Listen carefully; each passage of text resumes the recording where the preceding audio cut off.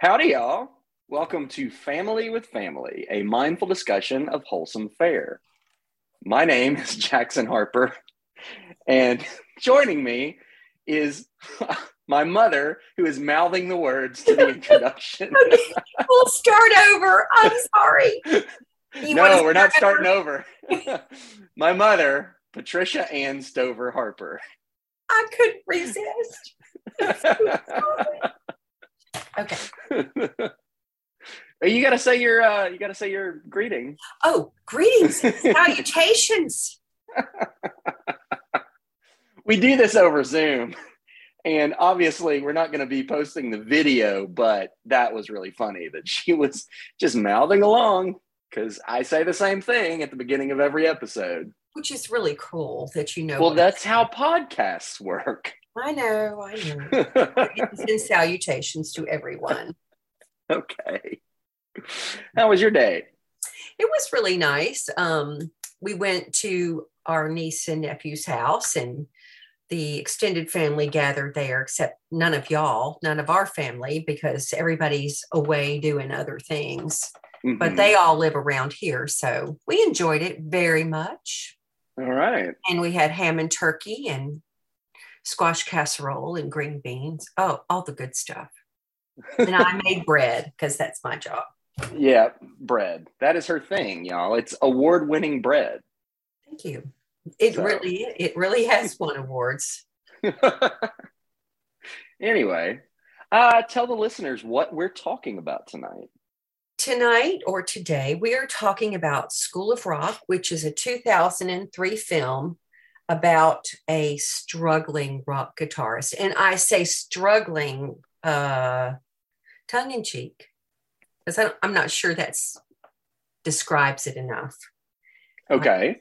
He majorly is struggling, and he's been fired from his band, and he's desperate to make money. So he pretends to be his roommate and goes and gets a job at a really highly rated prep school. Uh-huh. And he's posing as his roommate, and his roommate's name is so funny. Ned Schneebly. And yes. It's just about him in the classroom and how he discovers that his classroom has musical talent. Uh-huh. And then he capitalizes on the musical talent. Yeah, he makes them into a band. He does, and they are really good. Well, all right then. Our first segment on this show is called Character Counts. Yes. Where we just sort of run down the characters and talk about them as we wish.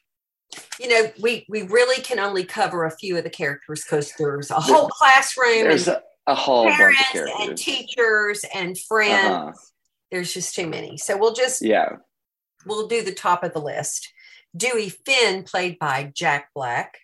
Uh-huh. Is very animated, overly animated in this. Rosalie Mullins, who is also known as Roz, the principal, and she's played by Joan Cusack, and she is hysterical. Ned Schneebly, who is Dewey's roommate, he pretends to be, and I understand, would you like to tell about Ned? Well, I mean, he's played by Mike White, who also wrote the movie. Yes. And Patty DeMarco is Ned's girlfriend, played by Sarah Silverman, who's a comedian, who I remembered from the murder series, Monk. She was in a couple episodes of that, and she was hysterical in that.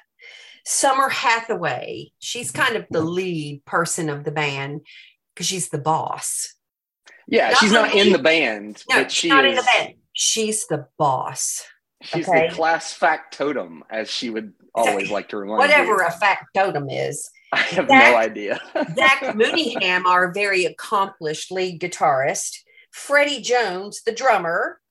Mr. Cool Lawrence, who is the keyboard player. Alicia, Marta, and Tamika, who are the background singers. And I'll just stop there. Okay. Too many. Yeah, there's like his ex-band, which is like Theo, and I don't know, the bass player, and then there's a guy named Spider who might come up later. Okay. Anyway, yeah, that pretty much covers it. Who's your favorite character? Oh, my favorite character is the principal, Roz Mullins, played by Joan Cusack. Of course it is. Maybe it's because I've kind of been a principal of a school. I don't know, but I don't think that really has anything to do with it. She is just such a nerd. And yes, Joan Cusack plays her expertly with the looks on her face and how she reacts and how she, a scene where she played where a student had come into the principal's office. She's fussing at her, and the little girl's just scared to death. Yeah, girl can't be more than like 7 or 8. Yeah. Yes, and then then Principal Mullins says, "Would you like a hug?" And the little girl wails. That's not how she says it. Because for one thing, one of my favorite. I mean, I'm not going to bring this up in my scenes. I guess this is just like a little bonus. But just the way she's like, you just need to be a little bit more conscientious. And then she's like, would you like a hug? And the girl's That's like, true. She I'll be good, I swear. And then runs out of the room. I know.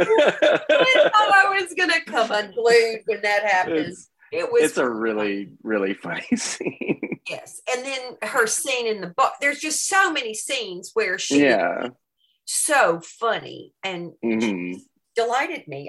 She was my favorite character, though none of my favorite scenes really have much to do with her. Well, then, who's your favorite kid? I think Summer. Of course it is. She loves the type A's, y'all. Maybe because I are one. Yeah, Summer, especially when he tells her that she can be a groupie, and she goes home that night and she researches groupies. She meets him in the parking lot the next morning. I will not be a groupie. I like groupies, and they are not nice, and I will tell you. So he has to cover himself. He says, "Okay, you're the band manager." Yeah. So I'll talk a little bit about this. Like, I suggested this movie because, one, I knew you probably hadn't seen it. Never. And 2, it is one of my favorite movies ever. This is the movie, I call this like a comfort food movie. This is like, if I'm tired or I just want to put something on, this is one of my go-to movies. I've seen it so many times, including, the past week or 2 where we've been talking about it. And I've watched it just over and over and over again. But that's not just because of this podcast. Like, this is just one of those movies that I can always watch and always find entertaining or just calming. I don't know. There's something about it that just works for me. Okay. So this shows our complete generation gap. Okay, y'all. Jackson is 40. I will be 70 this year. And this really illustrates our generation gap because this would never be my comfort food movie. Yeah, except it's not calming. Except it's all about music from your generation. I know. Except she doesn't like music from her generation. This is the point. Because I'm an old soul, but so is she. So. True. We're both old souls. You're an old soul. But I'm an old soul back to the 40s or 50s, 60s, or, Or the 1700s. Okay, I'll go there. I love Pride and Prejudice. Well, but I'm talking about music. Like, you love Bach and Mozart. I do. Yeah. Handel. Now.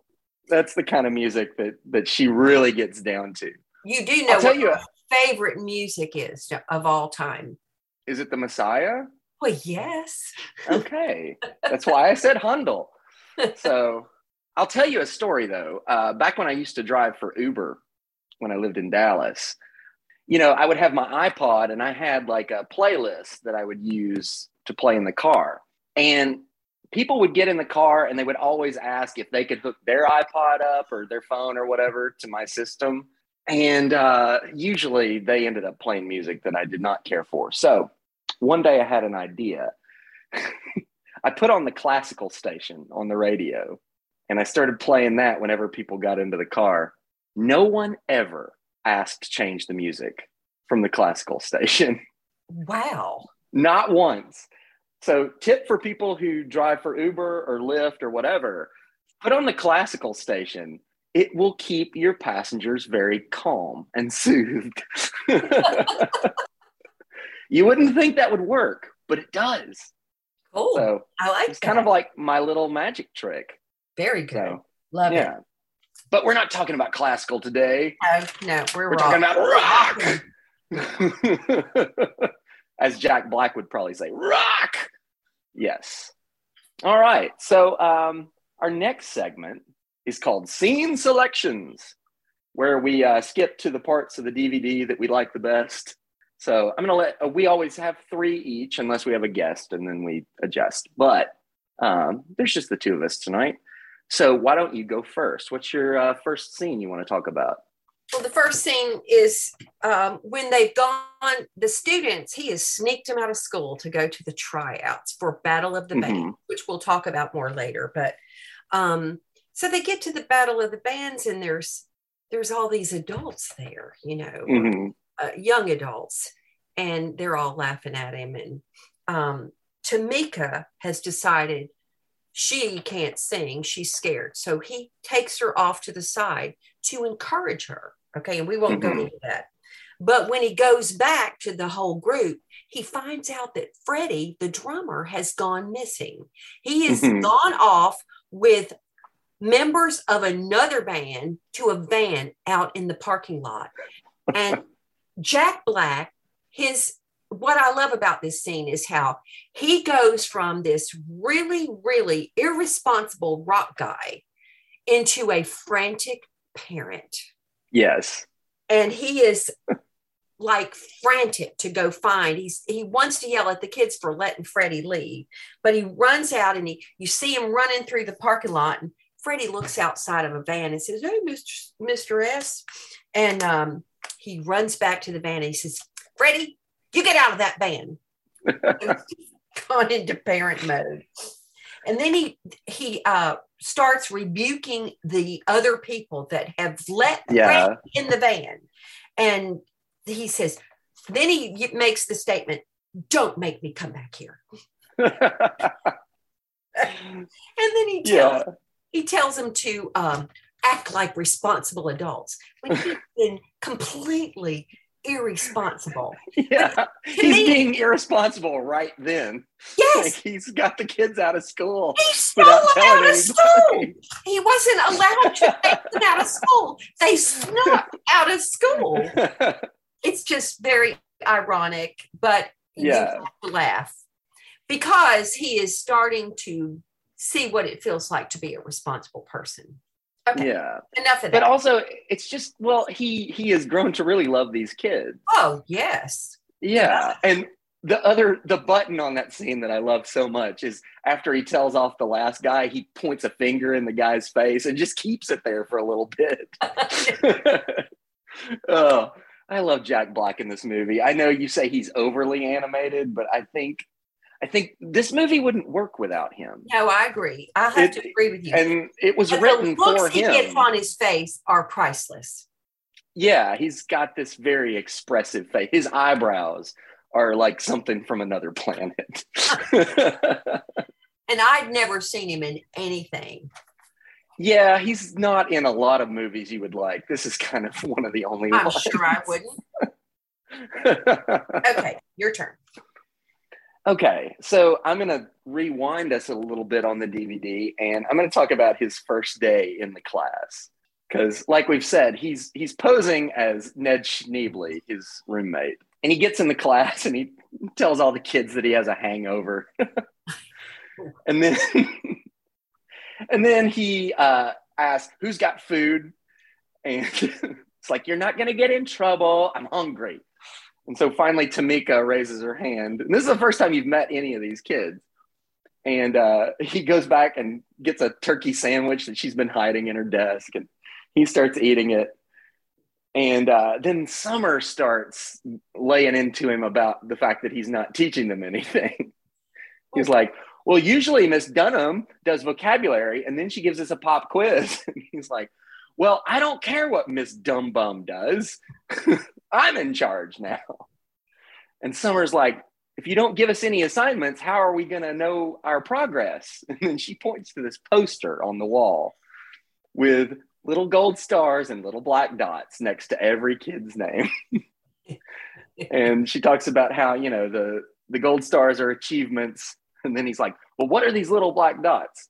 And one of the other kids is like, demerits, which leads you to believe this kid probably has a lot of demerits. Yeah. He's like, what kind of sick school is this?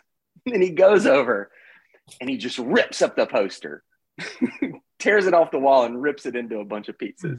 And while he's doing this, Summer is horrified. She's like physically reacting to him ripping up the poster, just jerking and everything. And he's like, in this class, there will be no grades and no gold stars, no demerits. And it's one of those things where it's setting up his character to be this sort of anti-authority figure. And he is, but I think it also pays off by the end of the movie, because even though he's not giving them gold stars and demerits, he is seeing the potential in all the kids and helping them develop that. And it's the stuff of, I think, good teachers. And we'll talk about that in a little bit. So what's your next scene? And I love that scene too. Yeah. The first time I saw this movie, by the way, I wasn't very impressed. But it really grew on me. I knew it would. So the next scene that I picked was when Tamika, she comes up to him after class and she says, she's a little bit chubby and tall for her age and a little awkward, but she knows what she wants.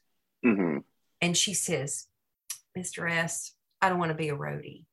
Whatever he's told him a roadie was going to be. It's somebody that hauls the gear and takes care of the technical aspects of the band. Yeah. And he says, well, what do you want to be? He says, I want to be a singer. Then he gets her to sing. And the thing I like about this scene is the look on his face when he starts belting out this gorgeous, soulful voice. What is she singing? I forget. She sings Chain, Chain, Chain. Yeah. Chain. Yeah. I guess maybe what I liked about it was there have been several times in my life when I think I got that look on my face because I've recognized over the years of directing choirs and helping kids in school, I've recognized some singers, that I thought really, really had talent.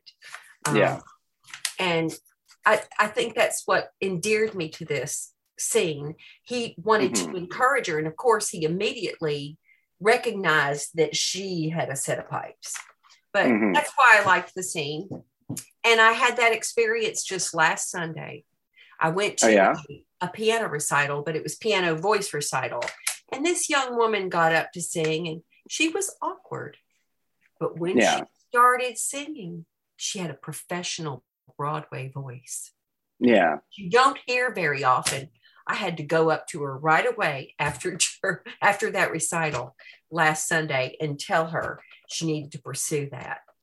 So it reminded me of that. But that was I know that's a tiny little scene, but it really spoke to me that he wanted to encourage her at that point, which is a main theme of this movie. Yeah. Well, he does it with Lawrence too, the keyboard player, because Lawrence, after their first rehearsal or whatever, comes up to Dewey in the lunchroom and he's like, I don't think I can be in the band. I'm not cool enough. He's like, no, you are cool. The way you play is cool. The thing about it is Dewey is not a cynical person.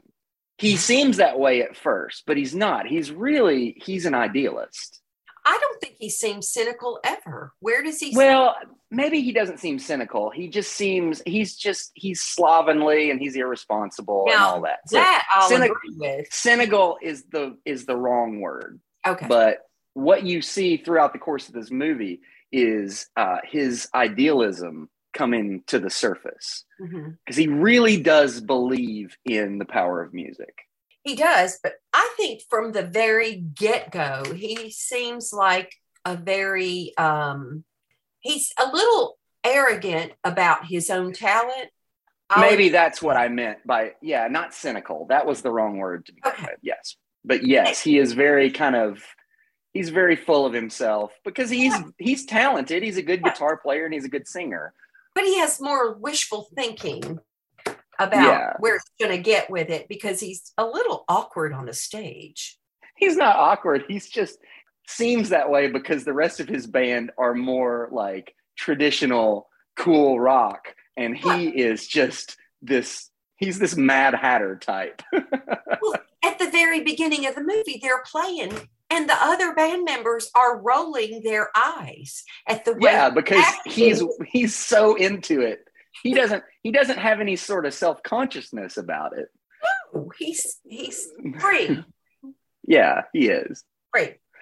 Well, so that leads me into my next scene, which is the scene that I will call The Legend of the Rent.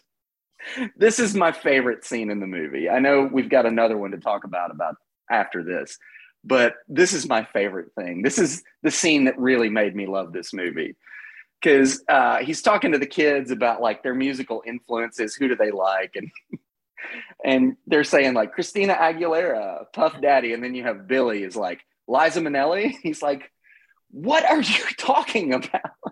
And then they ask him, like, what are we going to be playing anyway? And he says, well, I've got a killer song.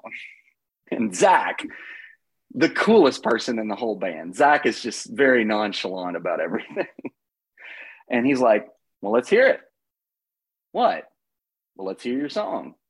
What, you want to hear my song? Yeah.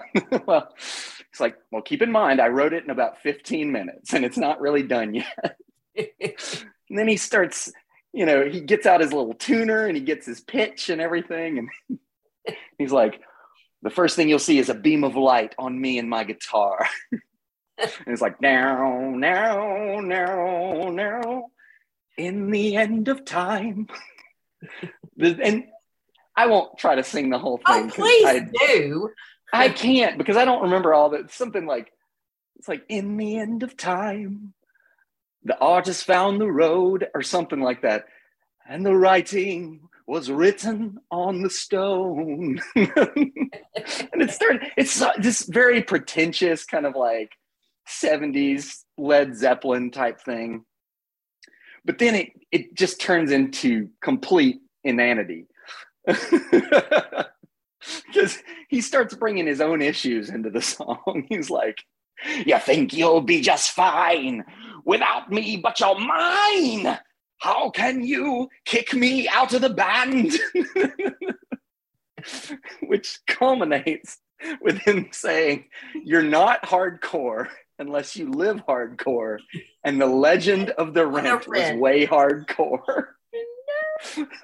It's just complete nonsense. Well, you need to make sure that our listeners understand that he is $2,200 behind in the payment of his apartment. Yeah, he's been borrowing money from his roommate and hasn't paid him back. And so he's got all this stuff he's thinking about. He's been kicked out of his band and he's behind on his rent. So that just creeps into this song that starts very like I said, pretentious, artsy kind of thing. But it's all done in one shot. It starts on his face and the camera kind of slowly zooms back and he starts dancing and all the kids are just sitting there taking it in. And then the button on the scene is Summer's like, well, I liked it, Mr. S. I thought it was really catchy. It's the stupidest song that anyone's ever sung. Oh, yes. So, yeah, that's my second one. What's your third? Okay.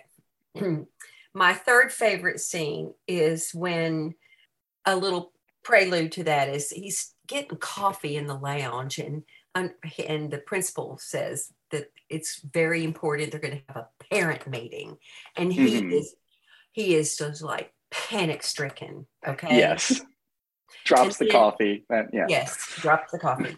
And then the principal approaches him in a little, I don't know if it's the same day, I can't remember, but this movie, I think, takes place over like 3 weeks. Okay. So it's not always easy to tell what day it is, especially because the kids wear the same clothes every day. So yeah, he is. Yeah. We need to say that he is tried to get in with the principal so we can get these kids to the Battle of the Bands. Okay. And so he took her out to a bar and they had beer and talked. And so she asked, this is after that, she asked him to escort her to the parent meeting. He doesn't even want to go. And she said, but you have to go. It's the most important thing. You have to tell the parent what you've been teaching them. But anyway, so then the night of the parents' meeting, he gets all dressed up and they're driving up to the school. I don't want to spend too long. He tries to tell Roz that he's not a teacher. Mm-hmm. He's a fraud. And she breaks in and she says, you just got to get in there. So he gets up in front of the class. It drops to the scene where he's in front of the class and he goes through this non-descriptive list of what he's been teaching him, goes through all this of all the subjects. Yeah, he's like math, history, Latin, Spanish, French, Latin. Math. Oh, did I already say that? Yeah. So then you look, it goes over to the door and the cops show up with his roommate and his girlfriend. She has called the cops on him. They figured out that he was he had already told him he was a fraud, that he had been posing as his roommate. So he says, I just need to say a few more things before he gets out because you've been found out and the principal has found him out. And he goes back in or maybe I forget how it comes up. He can't tell the parents what he's been doing because it would break teacher-student confidentiality. Yes. And he could be dismembered for that. But he gets his final word in. He tries to tell the parents that Zach is the next Jimi Hendrix. And Gordon is a genius with lights. And Marta, did you know she could hit an A over high C? And Summer, she's going to be the first woman president. And I would even vote for her later this year. And she's just 10 years old. And then the culmination of the scene is, I have been touched by your children, and I'm pretty sure I have touched them. And then there is dead silence. And it pans around to the parents. They all have their mouths open. They are almost hysterical. And the next scene is he's running. Yeah. Their pandemonium breaks up. The parents are screaming and he runs. But it just the whole scene where he's trying to cover up for himself. And it was just funny. There's nothing to say about it other than it was funny. Well, other than my favorite line in that scene is when Summer's mom is like, why is my daughter so obsessed with David Geffen? Oh, yes. And I forgot to say, the parents pull out the CDs and he's been found out that they've been doing music in class. Yeah. That was funny to me. Very funny. Okay. So my third favorite scene, and I told you this earlier, like I have had such a hard time deciding what scenes I want to talk about because I love every scene in this movie. But since I talked about Dewey's song in my last scene, now I want to talk about Zach's song, and that will lead us into the finale of the movie, which we always have to talk about. So he's in class, and they're just kind of goofing around, and Billy comes up, and he's got Katie and Freddie dressed up in this sort of glam outfit that looks like something out of the 70s or 80s. And he also starts dressing down Dewey about his fashion sense. He's like, look at that bow tie. He's like, don't you be talking about my bow tie. But he hears Zach off to the side, like noodling around on his guitar. And he's immediately just intrigued. And he goes over and he's like, what are you playing? She's like, just something I wrote. Because Zach is the most like nonchalant kid in the world. Just something I wrote. It's like, what, you wrote a song? Yeah. Well, do you have lyrics? And he pulls the lyrics out of his pocket and he's like, well, what are we doing? It's like, we're going to learn your song. Why? Because that's what bands do. They learn each other's songs.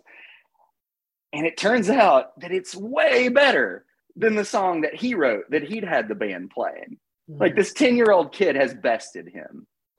And he could be jealous at that point. You know, a lot of musicians would be. But he's not. Like he recognizes, and we've touched on this. He did it with Tamika and Lawrence and Summer even. When Dewey sees talent in his midst, he is all in on supporting that and helping that. That's what the movie's really about. But, they learn the song, and of course that is the song that they play for the Battle of the Bands. So let's talk about the Battle of the Bands. Go ahead, because you have wanted to talk about this scene so much. Well, and I told you, we're going to talk about it, but we have to wait till the end of this segment. They've weaseled their way into the Battle of the Bands through... That was almost one of my scenes, too. I know. It's... Summer comes up with this idea because they aren't going to let him play in the Battle of the Bands. But Summer has an idea, and she tells him out of the van, go in there and tell them we're dying. So he does. From stick it to demoniosis. Something like that. So, of course, the organizer of the Battle of the Bands says, oh, yeah, you can play her song. Anything for kids that are dying. These kids don't even look like they're dying. But so he has gotten kicked out because what happened at the parents' meeting. But the kids, they escape from school with a school bus and go and pick him up and drag him to the Battle of the Bands. And they get in there. And in the meantime, the teacher has discovered the kids all missing. And she goes in and tells the parents, I'm pretty sure all of your kids have gone missing. So they go to the Battle of the Bands and they're up next. So I don't know what you want me to tell. I mean, I love the part about the parents. Well, the parents have chased them down. Somehow they figured out where the kids have gone. I can't remember how. It's the movies. Okay. It's the But they figure out their kids are at the Battle of the Bands. So for one thing, they won't let them in. They have to all buy tickets. That's one of my favorite scenes is when they're all sitting there and they're saying, but our kids are in there. I'm sorry, you have to buy a ticket. You don't understand. They're students. I'm sorry, you'll have to buy a ticket. And so, and the principal finally says, all right, let's go get tickets. And they go in. Then the band comes out and their performance is absolutely amazing. Yeah. There's the lights and there's the singing, and Tamika does a solo and what's his name? Zach. Lawrence has got on this hat. He's got this crazy hair thing going on, and of course he's got a cape. Freddie has his hair all spiked. Yes, Lawrence has a cape on. Yeah, and Zach has a top hat somehow. And they have brought an outfit for Dewey, and it looks like a post office. I mean, it's a school uniform. Is it a school uniform? Yeah, it's a school uniform with shorts, though. It's supposed to look like there's a really famous guitarist named Angus Young. He plays for AC/DC. And he always used to dress like that in kind of like a prep school uniform with shorts. And that was kind of his thing. Yeah. The best part about it is he looks at Zach and he says, we're going to play your song. Yeah. And they all say, but we don't know it as well. We haven't practiced it as much. He said, it's better. We have to play your song. And they just improvise. Of course, it's all been rehearsed, but the parents, as they're listening to the song, they're all mad. But Yeah. when they start playing, the lights go on in their heads and they're just all so proud and just can't believe their kids are doing that. And it's just really, it's fun. And yeah, you've got the part where Lawrence's dad comes up to Zach's dad. And he's like, your son is very skilled. It's like, Lawrence's I know, dad so is your, yeah. Yeah, by the end, everybody's all in to their kids being in this rock band. And then the band doesn't win the Battle of the Bands. The top prize goes to Dewey's old band. Did you read something about the fact that they didn't win? What about it? The kid that died, the one that has died, Freddie. Oh, Freddie, yeah. He sadly got hit by a car a few years ago while he was riding his bike. He wrote the end of the movie. What? I read that he is the one who developed the end of the movie, said that it would be better if they didn't win. Huh. Okay. I did not find that, but okay, that makes sense. It's the Rocky ending, They don't win, but the moral victory is theirs. Yes. Because immediately the crowd just starts yelling for their chanting School of Rock. He said that was perfect. Because if they had won, it would have been anticlimactic and it would have been over. But because they didn't win, they could have the teacher come in the back and say how great, or the principal come in the back and say how great they were and how mad she was with them, but how proud she was, and also that they could chant and do their encore. Yes. So that's what I read, was that Freddie Jones, as a 12-year-old, suggested the ending of the movie. Well, that's really cool. Yeah. It's really sad about him. Yes, it was. He was biking in Chicago. He was 32 years old and was hit. But he had run a red light. Well, I mean, still he just didn't mean to do it, I'm sure, but it was very sad. Yeah. He was still playing music too. Well, that leads into the actual final scene of the movie, where it turns out that Dewey has started an after-school program where he teaches kids rock and roll. And even Ned's in on it. Ned, is teaching the little kids, basic guitar chords and stuff like that. This is a C. Yeah. No. It was really, I love the ending, the very end. Yeah. Well, all right. I guess that gets us into our final segment. Lessons learned. Not final segment. We have a couple more. But so what does this movie make you think about? Well, like you said, it's about recognizing the talents. That's what being a teacher is trying to develop the talents of your students. And it's really about being an adult or a parent. You're wanting to develop the talents of your children, your students, and others. It's recognizing others, passing along so that the next generation shines. Not always trying to be first. And that's the part I love the best about Dewey. When he got to the Battle of the Bands, we're playing your song. Yeah. Well, it makes me think, and you probably haven't seen Star Wars Episode 8, The Last Jedi. I might have. You seen? Well, maybe you did. No, I don't. But know. There's a scene in that where Luke has been trying to train Rey, and Rey is a little bit too much for him to handle at this point. And so Yoda's ghost comes to Luke and gives him this sort of long lecture. But it ends with a line that I really like about students and teachers. And he says about teachers, we are what they grow beyond. Yeah, it's a really good line. A lot of people don't like that movie. I love it. But hey, that's not what we're talking about. But yeah, this is a movie about that. It's, the people that you teach and you mentor, they are what you grow beyond. Or no, you are what they grow beyond. They grow beyond. Yeah. I thought maybe you said that backwards, but that's okay. It's Yoda, so you can never tell. He says everything backwards. True. He does. True this is. True this is. Well, it made me wonder, like, did you ever have a teacher like that? I really struggled to not put 20 teachers down. Okay. Is there one that really sticks out, though, in your mind? Yes, but she wasn't my school teacher. Okay. Well, talk about her. Mrs. Starnes. Okay. You've heard me talk about Mrs. Starnes, my choir director when I was a kid. Mm-hmm.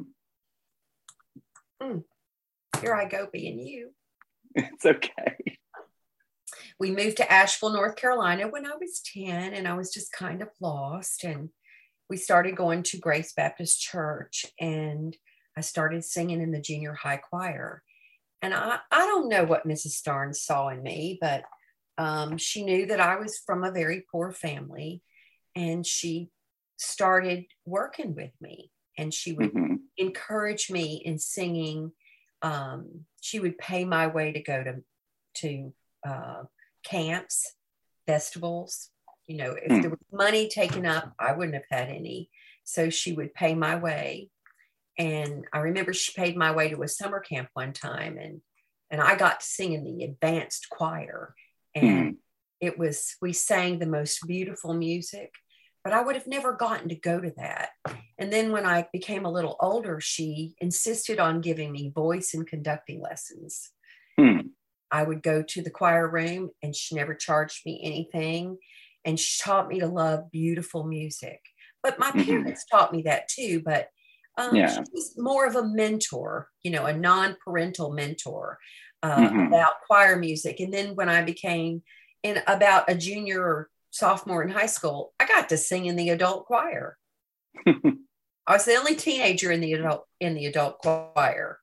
But she just was very important to me musically, which I guess y'all can figure out that I love music. A school teacher who really influenced my life in a little way was my sixth grade teacher, who encouraged me to get up in front of people and speak. And she gave me a little poem to memorize about my pocketbook. I looked for that poem. I can't find it anywhere. And she had me actually go around to the classes and say that poem. Nobody else did that. She just, I don't know. I guess I was a little animated. And my Latin teachers in high school and junior high, they encouraged me to love language. Yeah. And one more person, one of my accounting professors, who challenged me whenever he knew I was not going to know the answer, he would call on me. He helped me to be afraid not to make an error, you know, because you had to answer whether you knew the answer or not. I guess he could tell by the look on my face, she doesn't know the answer. And I was an older student. He picked on me, but it encouraged me not to be afraid. Do you think he did that deliberately? I absolutely know. Or do you think he was being mean? Oh, no. He wasn't being mean. No, I don't think. Yeah, I mean, there's a lot of, I know this from just scenes in movies. There's a lot of movies about people in school where the teacher calls on them when they know they don't know the answer. And the teacher is usually painted in kind of a mean light. So that's why I'm asking that. But you think he was doing it really to help you? And to challenge me. Yes, I do. Yeah. Well, that's good. Yeah, it was good. So I guess I'm going to talk a little about some of the teachers I've had. Well, for one thing, there was you. You taught me for several years. I harassed you, and I didn't do everything right. It's okay. You didn't know what you were doing. You know, you figured it out. You probably did better with Eric because you had him the whole way through. I did. Yeah. You didn't like schoolwork. I hate schoolwork. I don't like school. I have long been a person who did not like school. I don't like writing papers. I don't like reading assignments. I like to read, but I want to read what I want to read, not what's assigned to me. But I did encourage you to read. Yeah. And sometimes I actually liked what you got me to read, like Great Expectations. I haven't read it since, but when we read it, I I found myself liking it despite myself. Very good. Wonderful. So there we go. That's one example. But, I had several music teachers, and, I won't name them all. There was Miss Brenda. That was my piano teacher. And I did not like to practice the piano, but I liked to play the piano. But I like to do my own thing. Ms. Myrna, my choir teacher, who was I think she was probably the best music teacher I ever had. Apart from you taught me a lot. But as far as like formal teacher-student kind of thing, she was the one that really, I think in a lot of ways, she helped me find my own voice. And it took a few years after that, but some of the things I learned from her about like projecting and breathing and all of that stuff, like I think that has helped me as a singer throughout the rest of my life. I still think about those choir days. There was my teacher, Deb Holloway, in college. She was one of my theater teachers. And she was also the one that, like, I think she liked me as an actor more than the program, like, head did. And so she would cast me in things, even when he wouldn't. Oh, okay. Yeah, because, like, The Last Night of Ballyhoo, you remember that play, where that was the best part I ever got to play in college. And she directed that show. She's the one who cast me in that. Yeah, there are probably some others, but those are the ones. Oh, I can't not talk about Susie Pendergrass. Of course not. Of all my teachers in high school, there were a couple that I really liked and had a good relationship with. But Susie Pendergrass was the one that, like, I don't know. I've talked to her in the years since, and she was like, as soon as I met you, I knew that you had something else going on in your head. And I just wanted to help you achieve that sort of potential. And I don't know if it's worked in the long term, but it was really meaningful in school to have a teacher that saw you. And to bring us back to School of Rock, that is what is really going on in this movie. Dewey Finn, disguised as Ned Schneebly, sees these kids for who they are and wants them to achieve some, their best potential. And he wants to encourage their talents and their gifts, even though he's not a real teacher, for like 3 weeks. And then, of course, in the after school program later, he is a real teacher. He's not licensed or anything, but he teaches them something, and he helps them develop their talents. And it's a silly movie. Of course, a lot of the movies we talk about are silly movies, but I don't think it's something to be taken too lightly. I think a movie like this is very special because it shows someone who recognizes the potential in others and does everything they possibly can to develop it. Very good. I always feel like you're grading me. I'm not grading you at all. I was enjoying it thoroughly. No. There are no grades, no gold stars, no demerits. No, I was just enjoying what you said. Yeah. I guess that can lead us into the fifth scale. So get out your calculator. I got it. Okay. Well, as everyone who has listened to this show knows, the fifth scale is our metric for grading movies. It's a little, is the word antithetical to what this movie is about? Is that the right word? Yes, it is. Okay. Just wanted to make sure I got it correct. Anyway, because this movie is not about grades or gold stars or demerits, but we're going to assign some grades, gold stars, and demerits to this movie. So we do it on a 2-pronged scale. It's about fun and feelings. Fun being entertainment value, and feelings being more thematic weight, stuff like that.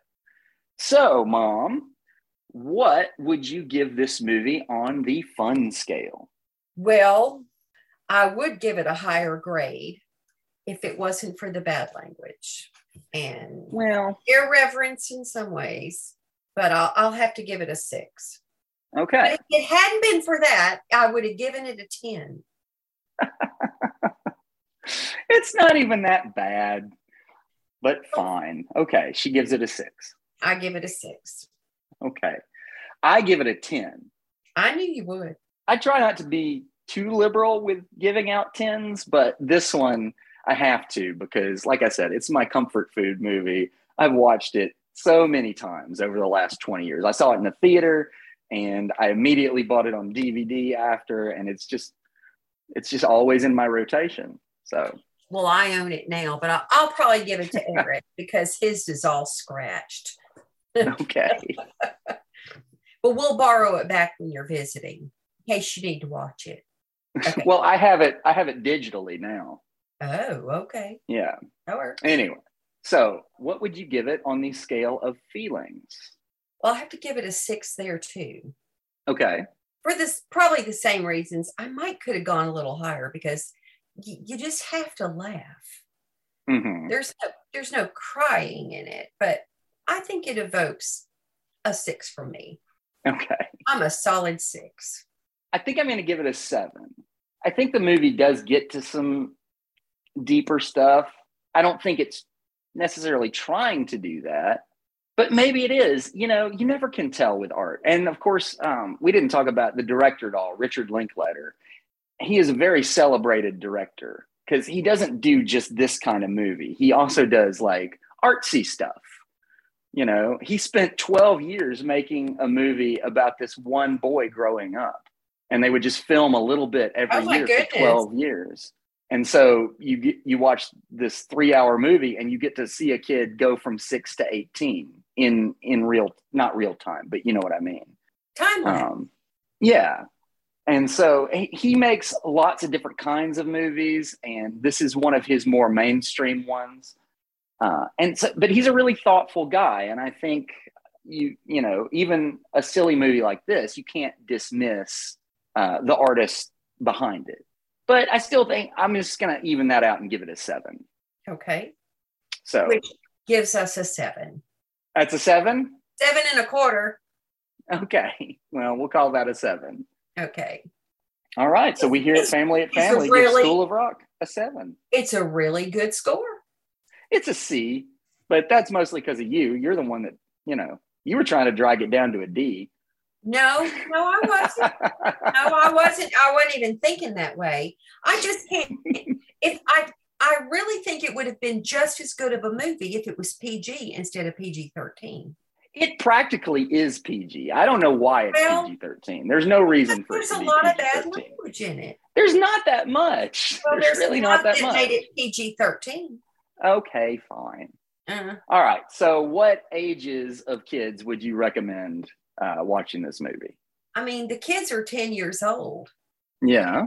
But they do use some bad language, you know. Okay. Salty language. Mm-hmm. The average 10-year-old is probably not gonna, these kids are way above average. Yeah. Like really smart kids. Okay. And mature for their age. Mm-hmm. That's in a movie. Yeah, but the actors had to play that. True. You know. Okay, so just answer the question. I know, I'm trying. Not below 12. Okay, that's fair. Okay. I got you. All right. Well, I guess that wraps up our discussion of School of Rock. It was really fun. And I tell you what, like I said, I'd never seen it, but the more I watched it, the more I enjoyed it. I did enjoy the movie. Good. I really liked the way that Jack Black, Dewey Finn, progressed in his attitudes and what was important to him. I liked that. And I'm pretty sure he paid his rent. Okay, so next time we are going to be discussing a movie that is new to me that she pointed out. It is the film Rescued by Ruby. It's a Netflix film about a boy and his dog. Based on a true story. Well, I don't know much about the true story. I've only watched the movie once, but I'm going to have to watch it some more. But yeah. The real people at the end. Yeah, okay. But I'm just saying, you never know. It's a movie. Anyway, so get ready for some dog antics and some crime solving and a little sappiness. It's pretty sappy.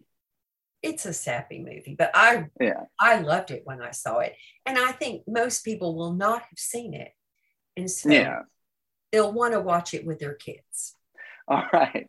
Well, in that case, you can find this podcast wherever you found it. Leave us a rating, leave us a review that helps little podcasts like ours get heard. And until next time, you're not hardcore unless you live hardcore. But the legend of the rent was way hardcore. Very good. Good night. Good day. Good night.